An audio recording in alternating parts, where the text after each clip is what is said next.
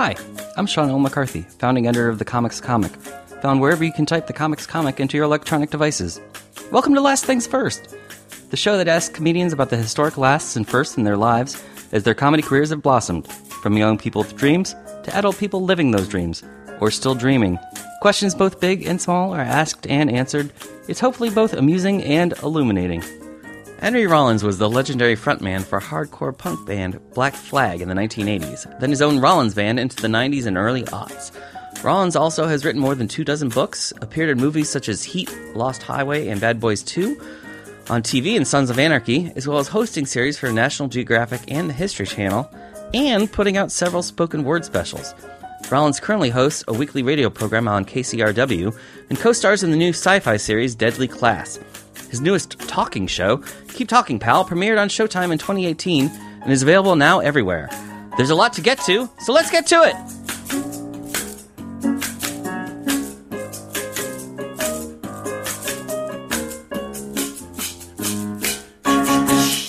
Henry Rollins, it is a pleasure to welcome you into the studio here. I live in New York, and as I was coming out here to LA, I was telling, my friends were asking, so who are you going to be interviewing while you're out here? And I list a bunch of names, and every single friend, when I hit Henry Rollins, they're like, oh, wow, you got to tell him. Huh. Oh, that's cool. Yeah. So last things first, one of my best friends wanted to tell me / remind you, it's the 25th anniversary of Woodstock 94, 50th of the original Woodstock. And as he remembers it, he has a very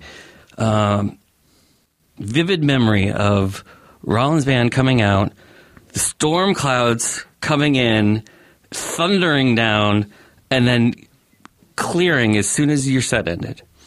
Yeah, in a way, we kind of brought the rain. It was crazy. We went out on stage, and the sky broke, and this rain came down, so everyone gets covered in water. And there's like hundreds of thousands of people there. So the people directly in front of you, everyone's moving. You know, it's a youth frenzy. And right. Thankfully, there's photos of it, because I didn't think anyone would believe me when I told them there's so much human commotion that they started steaming. And there's so many people moving. They created a literal cloud over them, like a cloud that you can see, but can the camera see it? And I have photos where you see this cloud that was created by these people. Meanwhile, the wind is moving around, and the sheer amount of humanity in front of you, the wind would blow towards us, and it was the smell of human perspiration. And you realize you're just breathing. That's what you're breathing, because there's so many people. You're like, wow. And it was like 98.6 degree armpit. Right. And it was this deep summer sweat. I've performed at a ton of festivals. You know, anything from like 8 to 30,000 people, as you do. It's not like we're headlining or anything. There's people are just there. But this was hundreds of thousands of people, and just the view, your eyes ran out of capacity to see before the people ran out. And then, an hour later, you're done. And you are we took a helicopter in and a boat to get out. Because they just have to get you through the people, and the gear goes on some little river, meets your truck down the road. It was right. There's a lot of logistics in something like that. Interesting day, because on our own, we're like an 800 to 1,500 person a night band. So that day we were like, Queen at Wembley or something. Yeah. Did you feel any sort of symbolism in the clouds, the storm clouds and the people clouds? No, I'm not. It wasn't like God speaking to you, going, "This is what Henry Rollins represents." No, I'm sadly not at all spiritually inclined. I'm like a plank of wood when it comes to all that stuff. Birth, death, it's all just humanity to me. It was we were lucky to get the gig. And I'm glad we were at that one, because the one that came later, right, where they had people getting assaulted and just fires and it was it looked like from Woodstock 94 was the friendly one. Yeah, and I was living in New York at the time, and I was working out at the Crunch Gym down the street from Tower Records, Lower East Side. Both are gone now. Yeah, and Michael Lang, the guy who did the first one was in there, and he looks the same. And he walks up, he goes, Henry Rollins, right? I said, yeah. He said, I'm the Woodstock guy. I'm like, whoa, you are? Because he's in the movie Woodstock of the first one, which I saw a bunch of times as a kid because Jimi Hendrix is in it. And it was interesting so how'd you like it? I said, it was okay. It was cool. Thank you. But it was just interesting to see him, like, a T-shirt and a sweatpants at a gym. You're like, wow, it's the Woodstock guy. So that was just one of the more interesting aspects. Was like 2 years later, I run into this dude. I love how you're such a fanboy. Yes. And it comes through in all of your specials. And it's something that I deeply identify with because I guess my job, in a way, I get to be a fanboy. Mm-hmm. I mean, sometimes I'm a critic and I write critical things. But in situations like this, in podcasts, I'm not famous, but I get to fanboy out on all sorts of creative people. I fanboy out. I mean, I made music for many years. Punk rock allows the fans to, be in a band. And so I went from fanboy of like local DC bands that I grew up in Washington, D.C. And suddenly I'm in a band with our, 40-second songs.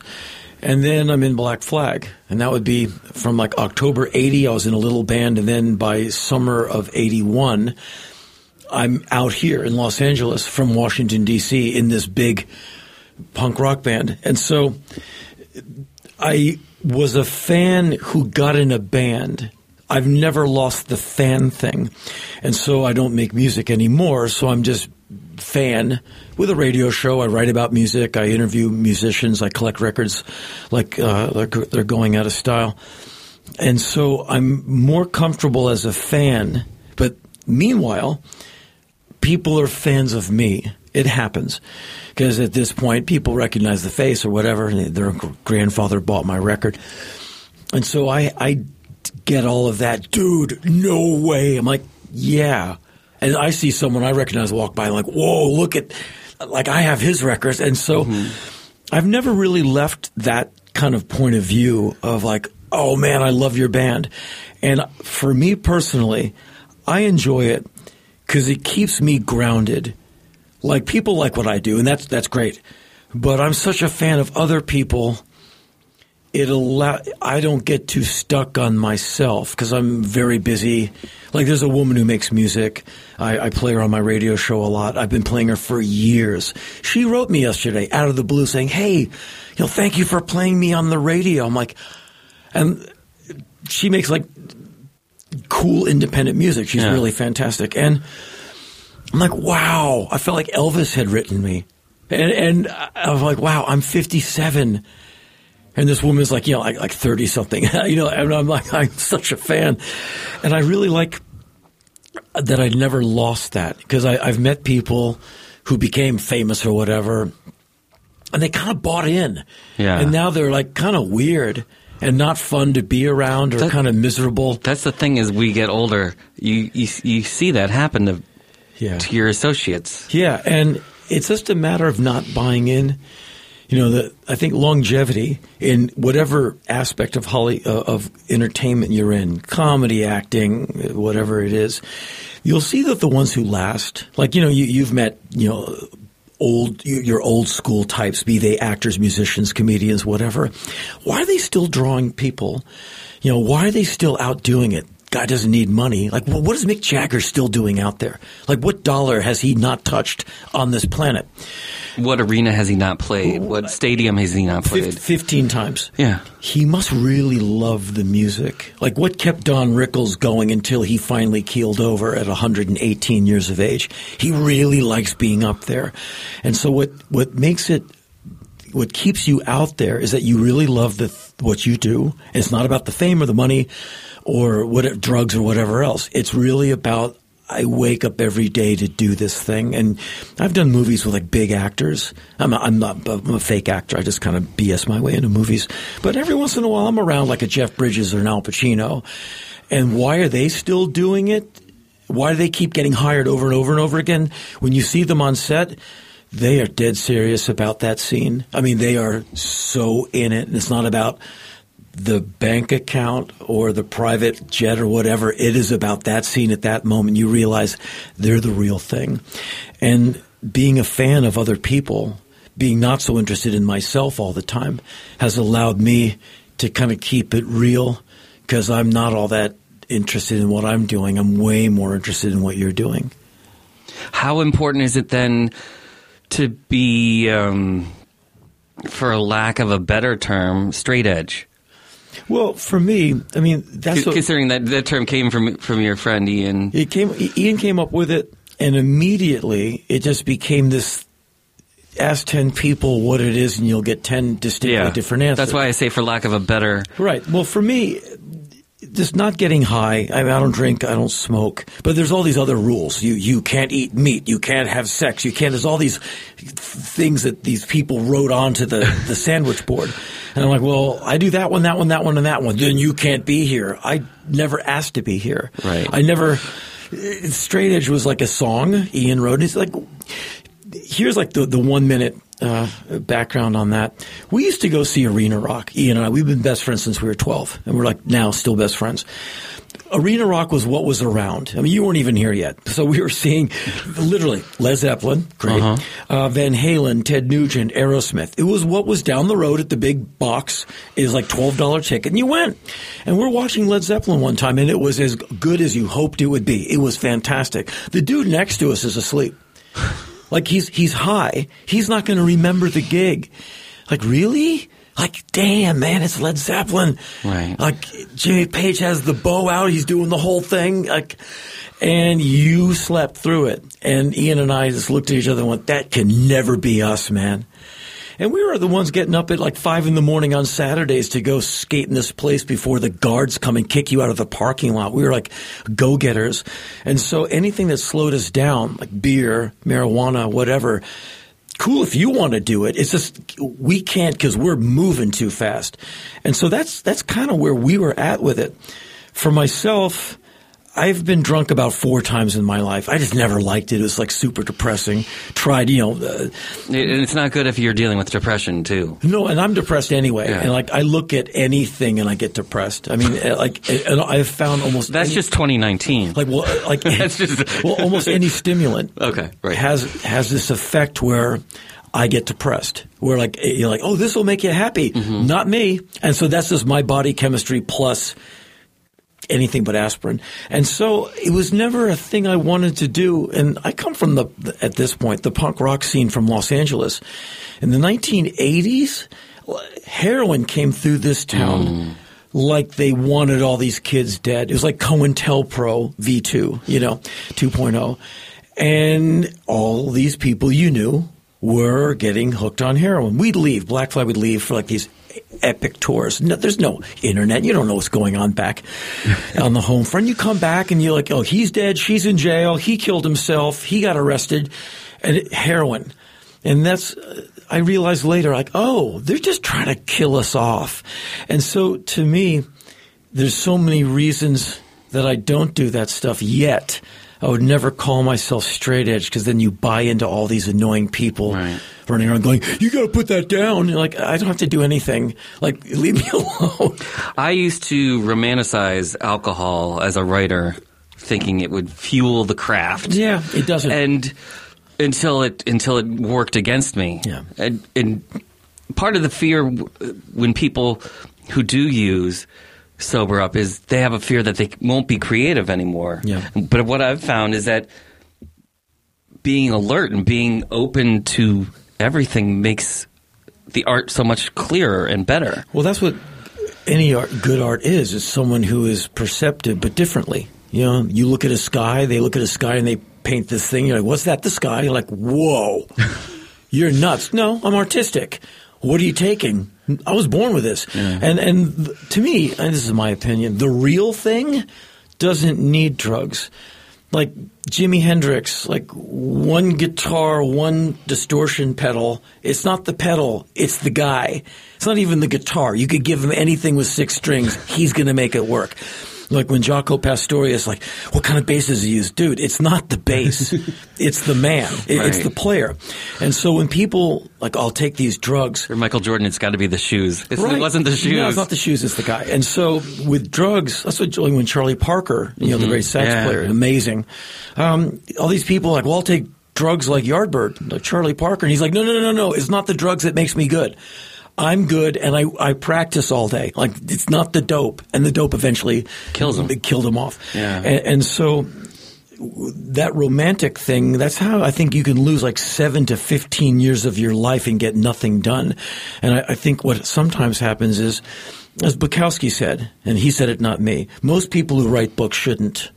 And there's a lot of chaff out there, not a lot of wheat. Yeah. And so if you're not that good, a lot of people might try and blunt that sad fact that you're not Tolstoy with stimulants, because the cold sober facts are awful. Your manuscript sucks. And I've written 27 books. Most of them suck.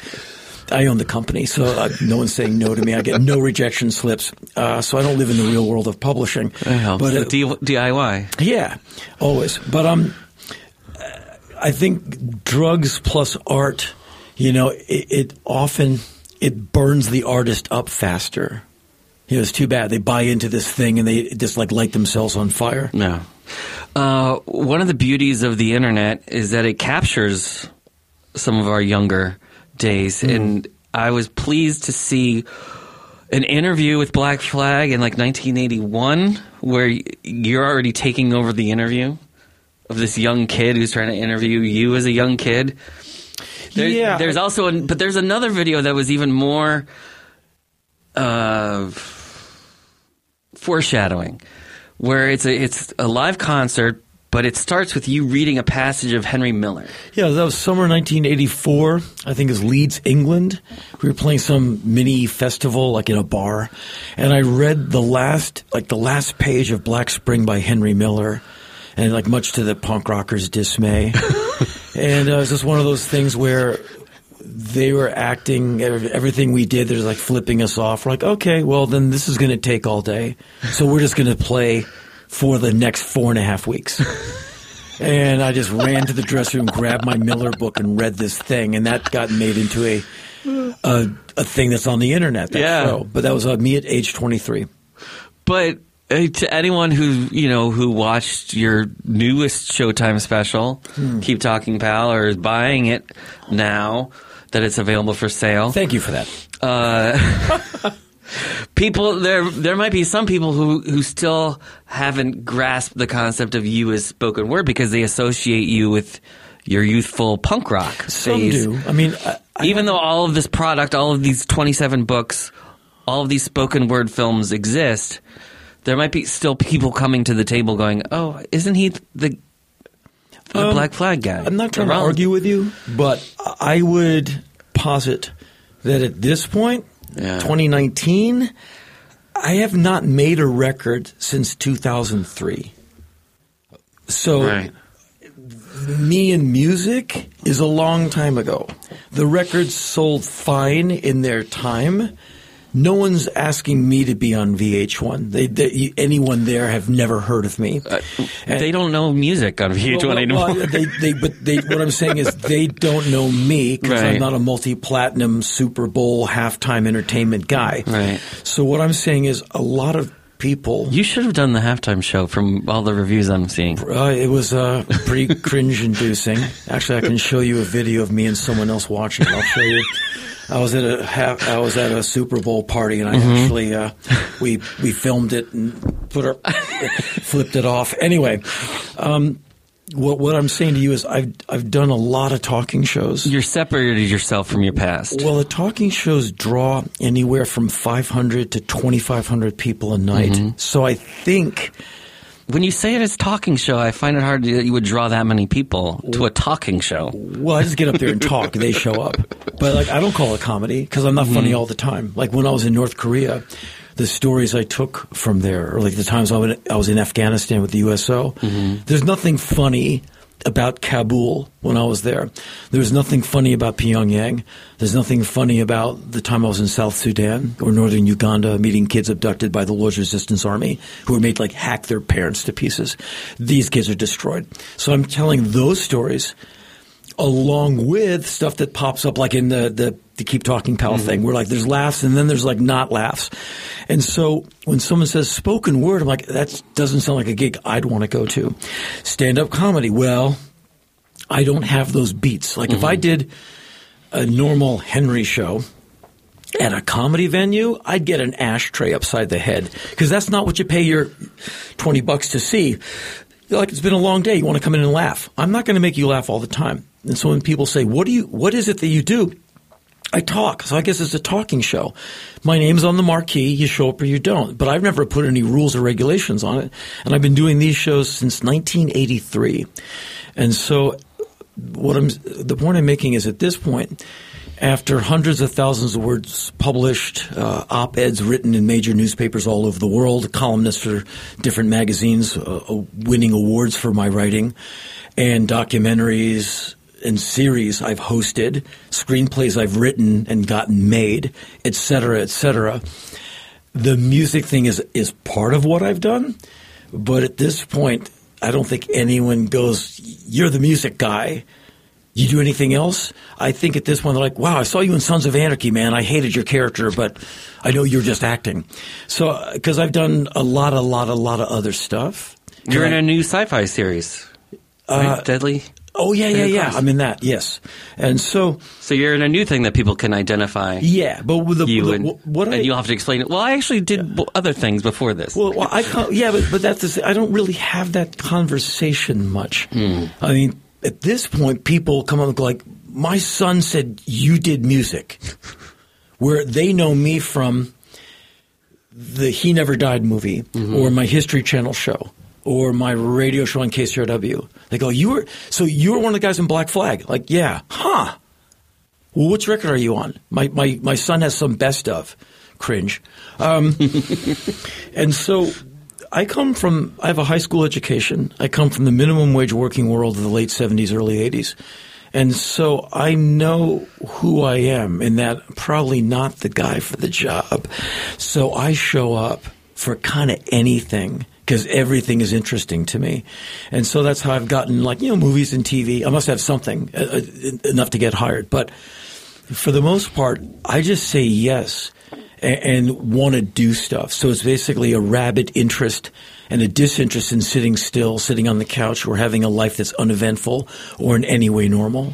Well, you have a distinct point of view and an intensity that you have in 2019 that you had in 1979. Kind of, yeah. I mean, and so that makes you not enigmatic, not eccentric. You just... I'm doing what I want for the most part. Yeah. You're Henry Rollins. I'm me for a living. In the years... And no one else can be you. Hopefully not. But I have become, as an older guy, because I'm leaning on 60 so hard as saying, ow, get off me.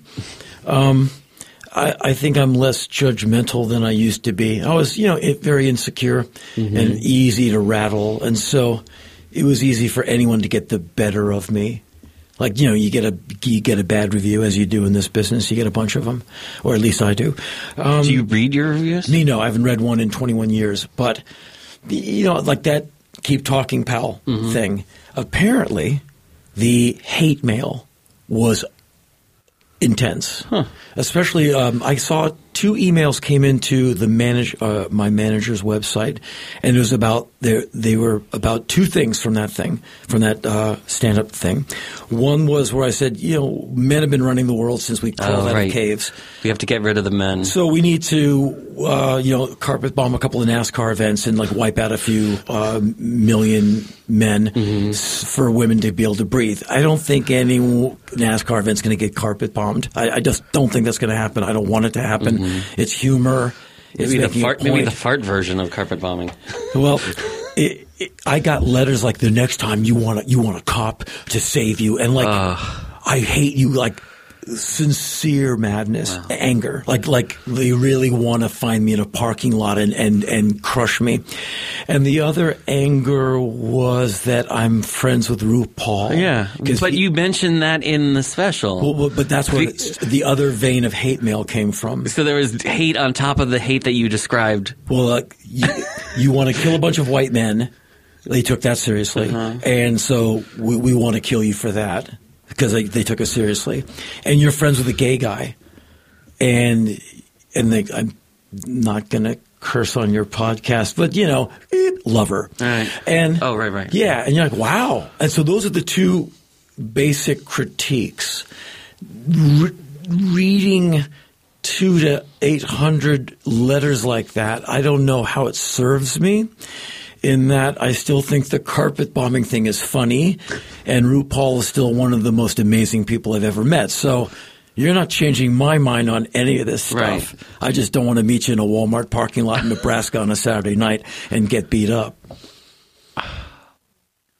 So that's one way in which being an artist in America in 2019 is different than being an artist in America in 1979. Is the audience interaction is obviously different because of the digital age. Social media makes everything immediate. Like, I'm one of the more boring people you'll ever meet. I just work. I'm always working on something. Where does that work ethic come from, by the way? Everything from my genetic traits to my parents, who were both up at some insane amount of insane time, already out the building doing something. Like my father would do double shifts all the time. He's a economist, so he's like Brooks Brothers starch suit downtown crunching numbers. My mom worked for the government, which is okay. So you were a Beltway kid, definitely. Yeah, I was lived inside the Beltway. My mom worked in our government, in it. For pretty much her entire career. My dad was a big numbers guy, PhD in economics, so he's downtown at some firm, water utility rates, oil stuff. He's expert witness, flying all over America, testifying, big brain. But the point I'm making is I just come from this high metabolism, high intensity thing, and the machine needs to keep running. Yeah, and as far as anything I've done kind of pushing against something, when you're starting out in the world of releasing things and it's punk rock, in Reagan-era America, you're going to piss someone off pretty quickly. And so what I do in 1979 and what I do in 2019, it probably angers the same people. And I do all of this stuff kind of sort of for the same reason. My lighter fare work is like being in a film. And I get, you're in a movie, you sold out. I get it every possible way. I saw you in National Geographic. What's up with that? Interesting work in India. That's what that was. Hey, you go do your thing. I'll go do mine. And so I've been kind of getting bucketed since I was young, but at least it's not because of my neo-Nazi past or my yearbook photo in the Klan outfit. I don't have any of that. I just have a lot of interviews where I called out the LAPD, or I called out Reagan, or Bush, or Trump, or, and stood up for, LGBT people, women people, brown people, and you get pushback on all of it. Did that also come from your parents, or was that in rebellion to your parents? No, to be questioning of why society is working or not working the way it should. To the left of my mother is Joan Baez in a wall. To the right of my father is like nothing. Mm-hmm. And how they got together, who knows? Just two good-looking, smart people, maybe. But they could not have, like two Siamese fighting fish in one martini glass. And so, living in Washington, D.C. in the 60s, where the white-black tension was intense, where you could smell the tear gas or the smoke from downtown on fire or rioting. That was my experience as a little kid. National Guard and with sandbags around them on the corners in my neighborhood. Hippies rolling cars in the street in front of me. I mean, things on fire. I'm not saying I'm like running through the streets like, When things like Reverend King's March on Washington was happening, you were a small kid. Did you know? My mom would go to all of them. Mm-hmm. She'd get the And your dad would keep you locked in the... No, they got divorced as soon as I arrived. So my mom went to like all those marches. I sat in the park one day with my mom, and Pete Seeger was somewhere. We all sang Michael Row Your Boat or Show and Kumbaya. I mean, my mom went to all of that, and I got dragged to some of it. What I'm making is this. Yeah. As a little kid, when you're getting called Cracker, Whitey, Bama, and your bike is getting taken, and your bus fare gets stolen, your lunch gets stolen because the black kid took it away, you can go one of two ways. Yeah. You can say, well, all black people are bad, or you can go, we got a problem here. I want to understand it better. Thankfully, my mom got me on that train of thought. Like, I go, Mom, what am I doing? Like, why am I getting beat up? And she said, okay, here's what's going on in the world. She as much as you can give it to a 9-year-old. And these kids, they don't know what they're saying. They don't hate you. They're just hearing it. A lot of bad things being said these days. Just stick your hand out, smile, and try and make friends with everybody. Meanwhile, my father's informing me, well, you like those kids doing that? Like, now you got to learn how to hit them back. And so I went my mother's way as far as my politics. But I was politicized at an early age because the time I was young in the city I was living in, it was inescapable because politics was being done to you as a third grader. Like, kids are like walking up and hitting you in the face and taking your stuff. And I'm not a tough guy. So when I'm 9, you walk up and hit me in my face, I piss my pants. Like, you lose your bladder control. Like, you watch urine go down your leg and you are trying to stop it and your body's just like, and everyone's laughing. White boys pissing. And that never made me hate black kids. It made me hate racism. And so I knew my mom was right. It was like one of the most profound thoughts to have as a little kid. And all of that, and having gay bosses at my high school after-school jobs, and they would tell me, like, what it was like to be gay in the 50s, and how you, like, your own dad will kill you. I mean, like, the town will kill you, how you have to sneak around. All of that politicized me. So I'm like, okay, you can't hate these people, and you can't be part of a problem.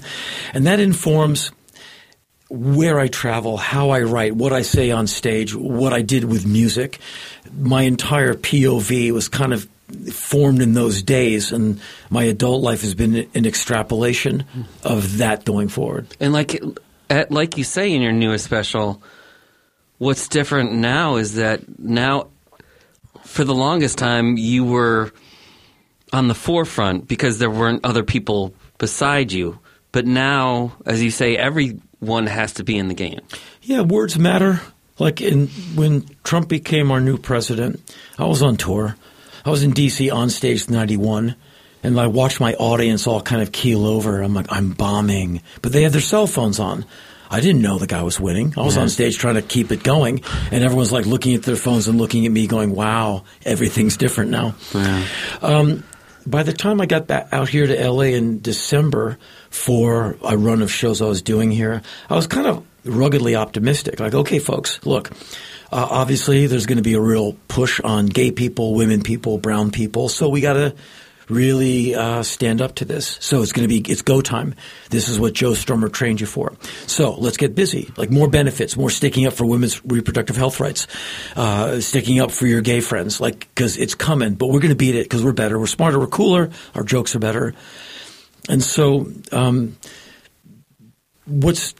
and that's how I go at it. I'm kind of optimistic about America in that I think we're in a really tough place, but I think a lot of people, the blinders have been taken from their eyes, and they see that there's two ways to go. One way looks really awful to me. It's backwards. It's awful. And the other way is way cooler, harder lift, but better. What's no pain, no gain. But yeah, what's different, like when I was young starting out and now, you talked about social media. Yeah. The immediacy of information is insane, because if you get it wrong and tweet that out, then literally millions of people can get the wrong information. So when you have a president who tweets out poorly informed, partially informed, or just flat out wrong information, he's the freaking president of the United States. Everyone's reading that thing. He says something that's provably false. Everyone hears it, and it can be used. Well, the president said it, then I'm going to go out there and do it because he said it. Like, how are you going to argue? Like, who's right? You were the president. Well, this time I am. and so that's where social media, it kind of, like any technological advancement, it can hamstring you. And I live in I told this to a person the other day, I live in a hypersensitive, hyper-reactive world in that I say something to someone, Facebook. I do a photo with a guy at the airport, Facebook. One time my manager weeks ago wrote me. And you don't know who that person was that you took a photo with necessarily. I say yes to it, and I don't know where it goes. Right. Like, what am I going to do? Say no? Because that goes to Facebook. He's a jerk. Yeah. And so I'm a very boring person. I just work. So my big Friday night, I go to a Starbucks and write for 2 hours. Woo! In my Mazda 6. And one night my manager wrote me. She said, "You're at a Starbucks." I went, "Okay, fine. How'd you know?" She sent me a photo. Someone snuck up behind me, took a photo of me and what I was writing and posted it. I'm like, yeah, that's the world I live in. And so these days, it's, I think, really easy to get things wrong because everything is so touch sensitive. And so this is why words are really, you have to, if you're going to get listened to, I think you must choose your words carefully. I'm not saying being politically incorrect and censoring yourself. I'm saying making really good choices because now everyone's checking out what the other person is doing. So what impact does that have on art and artists? Good question. Does every artist have to have that added heightened responsibility? I think no. I get asked that question a lot. Like, is it a musician's responsibility to write the anti-president song or the? Can a comedian just tell jokes, or does every joke have extra meaning now? I say for rock and roll, if you want to write about cars and girls and never have a political or civil rights component to your music, that's fine with me. I buy those records too, actually. The comedy 2019 awarenesses in comedy is a far more interesting conversation. Like some comedians, like, I don't want to go to a university because I can't be myself on stage because the censor police come in and the whatever cops come in and tell me don't say that, don't think that. And I hate censorship. I love the First Amendment. Screw all y'all. And I've heard comedians I respect say, I'm never doing a college campus again because these people are uptight. That's an interesting argument to have. I see where they're coming from. I also see where a lot of people would also say, I'm really tired of hearing you say the word fag every third sentence. I'm just sick of it. My dad is gay. It hurts. Like, oh, you need a safe space, snowflake? I don't need a safe space. I'm not a snowflake. I'm in a civilized society and I'm trying to evolve in my own lifetime. I'd love it if you came with me. But if you want to hang out in the ooze with your twitching primordial tail and your glistening gills flapping on your neck, you go right ahead. The rest of us, we're going this way. And so I think some comedians may be caught in a time that is yesterday, but that yesterday is like a long time ago, even if it was literally yesterday. Right. And I think that's symptomatic of this age we live in, where it's like, 24-hour news. So you have to have all kinds of BS in there. 24-hour everything. And I think a lot of young people are just like, come on, like, I'm telling some gay jokes. Yeah, but it's just not funny to me anymore. Oh, you people don't know how to have fun. No, we have fun all the time, just not with you. And so I think, hey, things are changing. I mean, look how much America has changed since the last 10 years. What's it going to be like 20 years from now? What's it going to be like next year or 2020? And so I think comedians in some ways, they're kind of the front line a lot of times, and they get the kind of full weight of the wrath of zeitgeist. Where they, like, if there's change coming, they get it right in the teeth and they got a deal. Like, I watch you watch old episodes of Saturday Night Live. Wow. You probably can't do that anymore. I was talking to Max Brooks. Son of Mel. Son of Mel, yeah. Yeah, amazing. I was a voice on that. World War Z. Yeah, you did the audio. Yeah, and so he was there one day for one of the sessions. I'm like, whoa. And like, he knows who I am. I know who he is and his dad, of course. And I'm old. So Blazing Saddles and all that, that's the movies I went to see over and over. I've probably seen that film 20 times. It's a tour bus favorite. It's also a classic. Yes, it's a comedy classic, but look at the language in that. Oh, yeah. And so Max said to me, he said, I said, Blazing Saddles, man, what do you reckon? And he said, you couldn't make that movie. This was like 2013 or something, years ago. He said, you couldn't make that movie now. And when you watch, I have the SNL DVD box sets, you watch some of that humor and you're like, wow, Dem days is over. I mean, I'm still laughing, but that's probably a little too coarse for America in 2019. Although some fans of quote-unquote conservative art will argue that their sitcom needs to be on the air because they're the new version of All in the Family, which was another show that people said you couldn't do today. Yeah. Although I think those people are just taking the Archie Bunker character and making him the protagonist. Yeah, I mean, I hate to broad brush anything because with humans you kind of can't because we're all so weird and different. Like really, everyone's different. We are snowflakes in that way. Yeah, and thumbprints. Anyway. Yeah, but that's science. I do think that like when I've seen like when Fox News or some Fox Channel tries to have funny, it's not funny.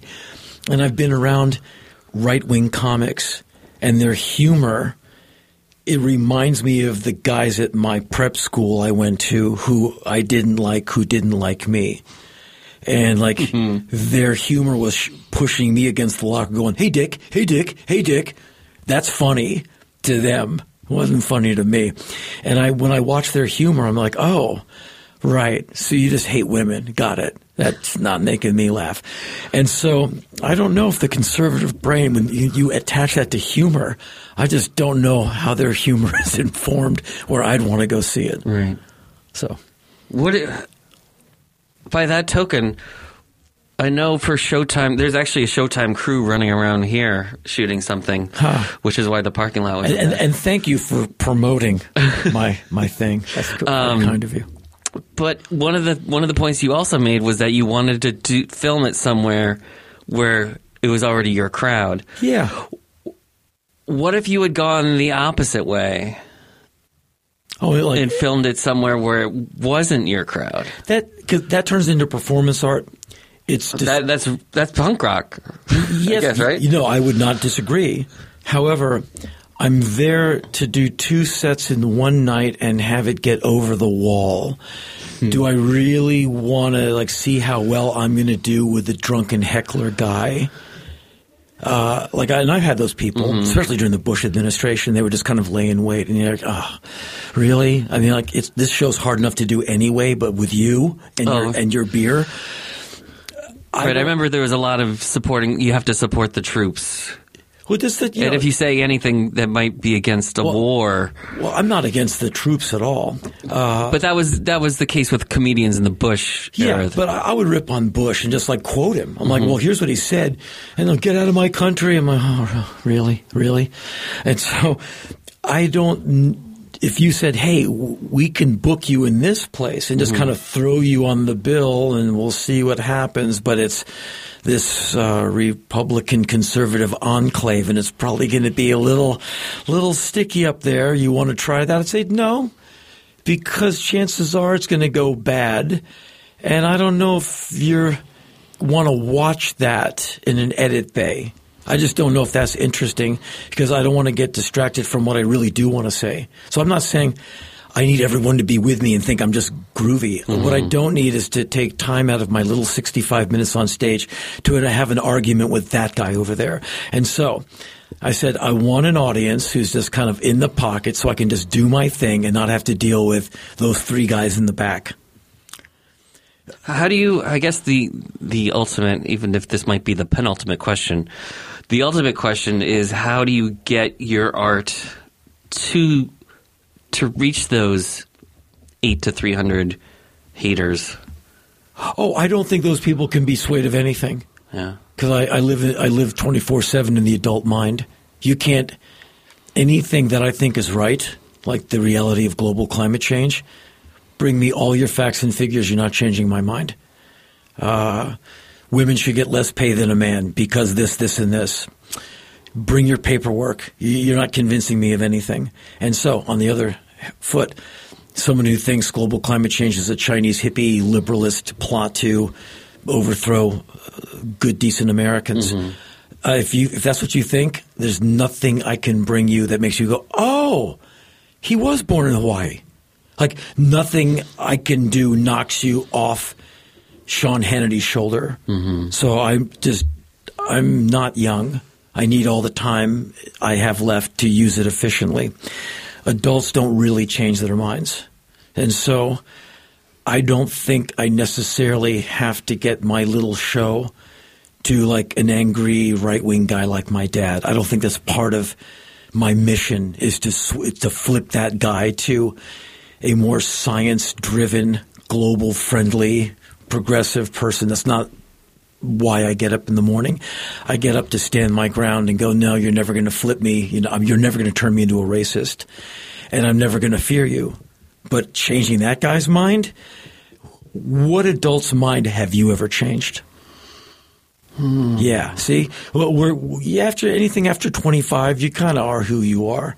And it takes a major sea change, like a heart attack or losing your home to a fire or something awful that shouldn't happen to make you go, well, you know what? I got to reconsider things. Like a stroke really changes someone's perspective, or like losing, your loved ones to something catastrophic. You go, oh, I've had a couple of very catastrophic things happen to me, and again, you have to go person to person.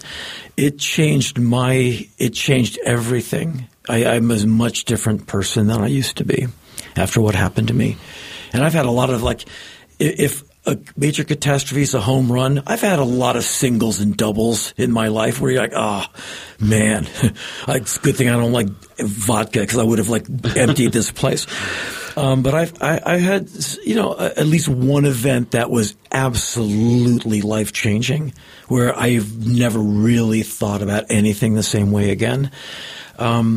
Besides something like that, I don't think adults and it didn't change my mind. It just kind of ruined me for a lot of things. I don't think the adult mind can be changed. If you look at, so it's just we have to just wait out the generation. Yes, and I said and hope for the future of our kids. Yes, as they say, teach your children well. I just think that going forward, 2019 going forward, I just think things like homophobia are just harder to make cool. Like, your drunken grandfather at Thanksgiving says all this stuff, and even the 11-year-olds at the table go, dude, what are you on? Even kids are smart enough now going adults can be wrong. Where when I was young, I'd hear the big talk, and you go, okay, well, yeah. Thankfully, my mom logicked me out of it. But I just think going forward, those are going to be harder sells. And on the last talking tour I did, I said, there's going to come a time soon, not all that long, where there's not going to be many people left to watch Fox News. Like that head. Like when I heard Clint Eastwood say, someone said, well, you're racist. He said, well, because of this thing you said. He said, well, when I was young, that wasn't considered racist. And I took that quote to the stage. I said, when Clint Eastwood was young, there was no such thing as penicillin, and they're still trying to figure out what this whole gravity thing is. It's been a long time. What I'm saying is we evolve and change. So what was not racist when you were 9, you and Abe Lincoln, now it is. And now he's just a buffoon talking to an empty chair. And not, just bombing. Right. And so I think the most important thing as an adult is just knowing when to I was doing a podcast with a guy a while ago. He's old like me. He said, so what's our job? Yeah. And I said, I think our job is to get out of the way. He said, how about this? Our job is to clear the lane. I went, I'm taking that. Our job is to clear the lane for all these new young members of Congress, all these brave young people who really want to go. My job is to vote and to not get in their way, because I'll be in diapers soon. Yeah. And so I can't run with them. So I'll just I'll keep the lane clear so they can slam dunk it. And I quite enjoy that. And I tell that to the audience. I go, look, you're all younger than me. Everyone in this building is younger than me. Fine. If I'm going to clear the lane, you can't sleep on the job. I'm going to take the shot. The guy's going to give me the elbow. I'll be Dennis Rodman getting hammered so the guy can score. I'll do it. Nothing you can do to this face. It's all broken anyway. But you got to drive it. if I'm going to clear the lane, you better use the lane. Otherwise, we're both done, and this will all be for nothing. And so that's kind of what informs a lot of what I do these days, is kind of embracing that I'm not 21. I'm not trying to be. Well, Henry Rollins, thank you so much for continuing to be on the front lines. Thank you, sir. And thank you for taking time out of your workaholic schedule.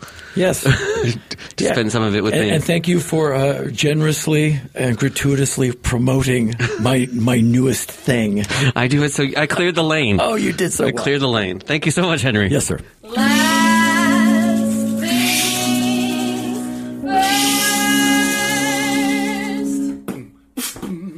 things first.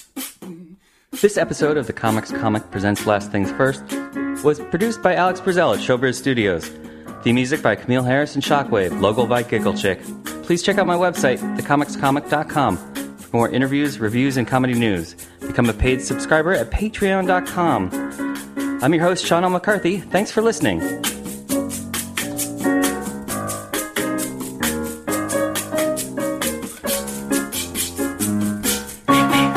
Last things first. Last things first.